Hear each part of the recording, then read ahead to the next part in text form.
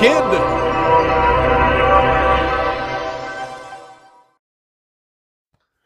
Bill, are you ready? Yep. Yeah, let her rip. Let's play ball. So can you tell us a bit about your baseball background and what you are doing right now in baseball? So my baseball background, I played high school, college, and I attempted to play professional baseball. I signed with a few independent ball teams and never really made it much farther than, that. I got cut from all the independent ball teams I played for. So after that, I got into strength and conditioning. I got my CSCS, and I've basically been in baseball player development since then. So that's where I'm at now. So you recently published an article that asked, what's the difference between a baseball hit at 90 and 95 miles per hour? So can you tell us why power and exit velocity seem to matter? Yeah, so it is crazy. And now, mind you, these numbers are based off of major league stats, not high school stats or collegiate.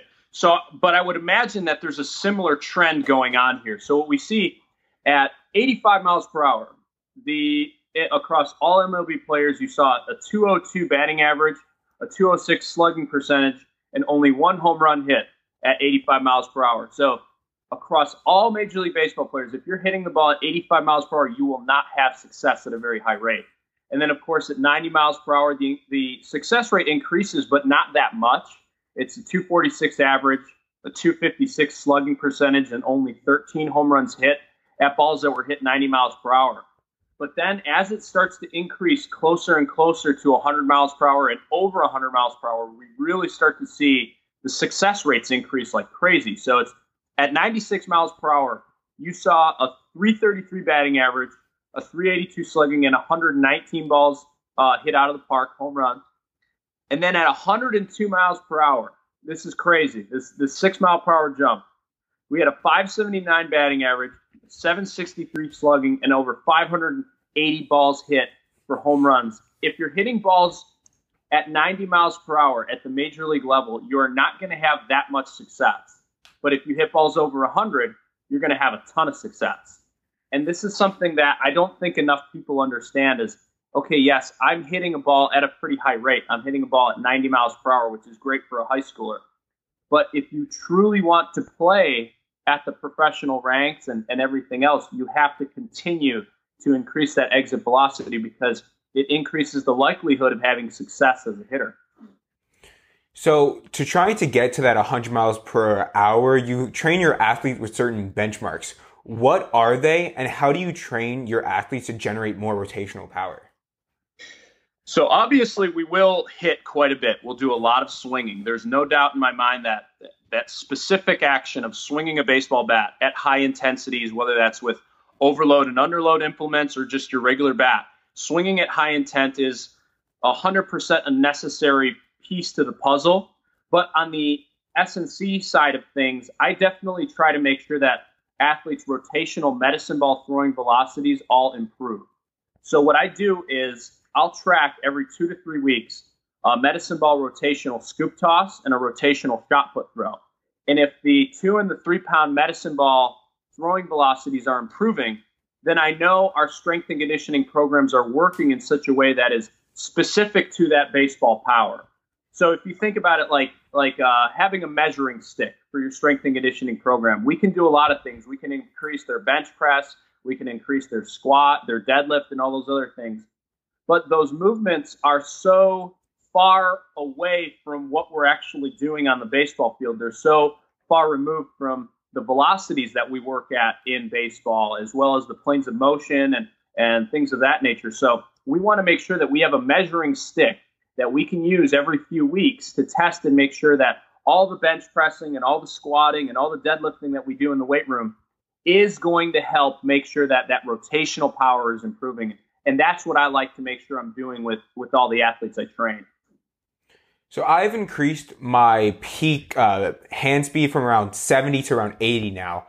So what can athletes do that are stuck at home right now to keep on doing to develop that power?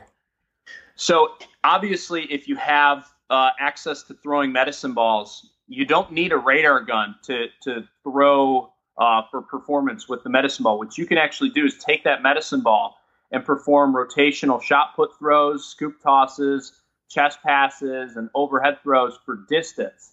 So simply taking the medicine ball and throwing it as far as you possibly can, tracking where it goes, pick up the ball and do it again. And obviously what I would recommend is some sort of strength training methods as well as, banded exercises, push-ups, inverted rows, pull-ups, things of that nature are all very good. But if you really want to focus on that high velocity strength or that power aspect, I would say chuck the medicine ball for distance, and you should be able to see some really good results. According to a recent article that the Dodgers just put out, they follow an old scouting mantra: power comes last. So the Dodgers really try to seek players that are versatile and who hit for average and have just strong plate discipline, believing that they can then teach those players how to hit for power. So why do you think that people still need to train for power, not just train for the average? Yeah, I mean, to be quite honest with you, I'm not the best expert in the field of baseball, so I'm not going to trash talk somebody who's in the Dodgers system spelling these things out. But in my opinion, you have to have the engine first. You have to have the athletic capabilities to play at that level, because you think about ages 14 through 18, before you even become a professional athlete, those are the biggest years of growth that you can have in your entire life. So if you're not spending that time training the engine or training for that power capability, there's 4 or 5 years of development that's simply wasted, in my opinion. Obviously, you have to have the skill set to play at the professional ranks. There's no doubt in my mind about that. But if you focus on power last, you've simply wasted 4 or 5 years of development, in my opinion. So I think the power has to be there as well. Unless, of course, you're somebody like a Billy Hamilton, who's just a speedster. But on that note, something I was just thinking about, even Billy Hamilton can hit a ball over 100 miles per hour.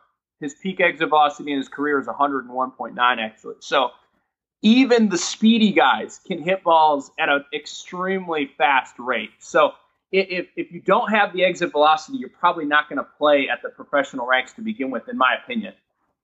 So where can people find out more about you and your resources? I'm very active on social media. So Instagram is at Bill Miller Training, all one word. And on Twitter, I'm at Bill Mills, all one word. I'm very active on those. So anytime people have questions, they simply will reach out to me on there. And I respond pretty quick, typically speaking. So our final question here is, you're trapped on a deserted island or stuck at home because of quarantine. You have to bring 3 things that can train your power. What are those 3 things that you're bringing with you? Oh, that's a tough one, man. All right. So the first thing that I would bring is a sled. I would have a sled there because the sled is one of the most versatile pieces of equipment that I've found. You can work on power with sprinting. You can also do sled press throws. And man, that's one thing that I miss, like not being able to go to the gym and use the sled, because there's just so many things you can do: pressing, rowing, sprinting, and things of that nature, that the sled is extremely important. So I would say that's first.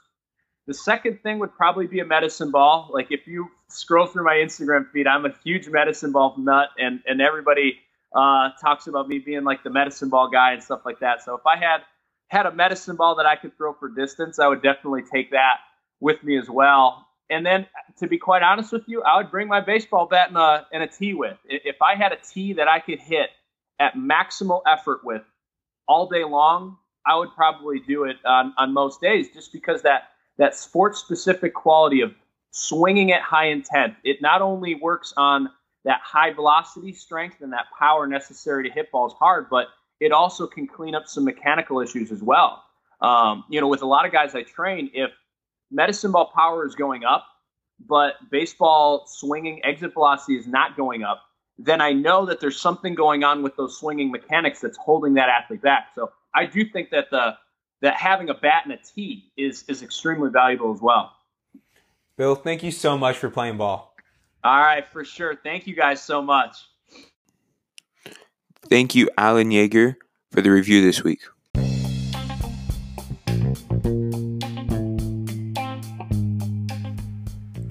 Hey, it's Salmon here. Thanks for listening. If you enjoyed the show, I would like to ask for your help. Tell me what questions you would like answered. If you could also take a moment to review the show. The algorithms are taking into account how many ratings and reviews I get. the more reviews, the more people they will share the podcast with.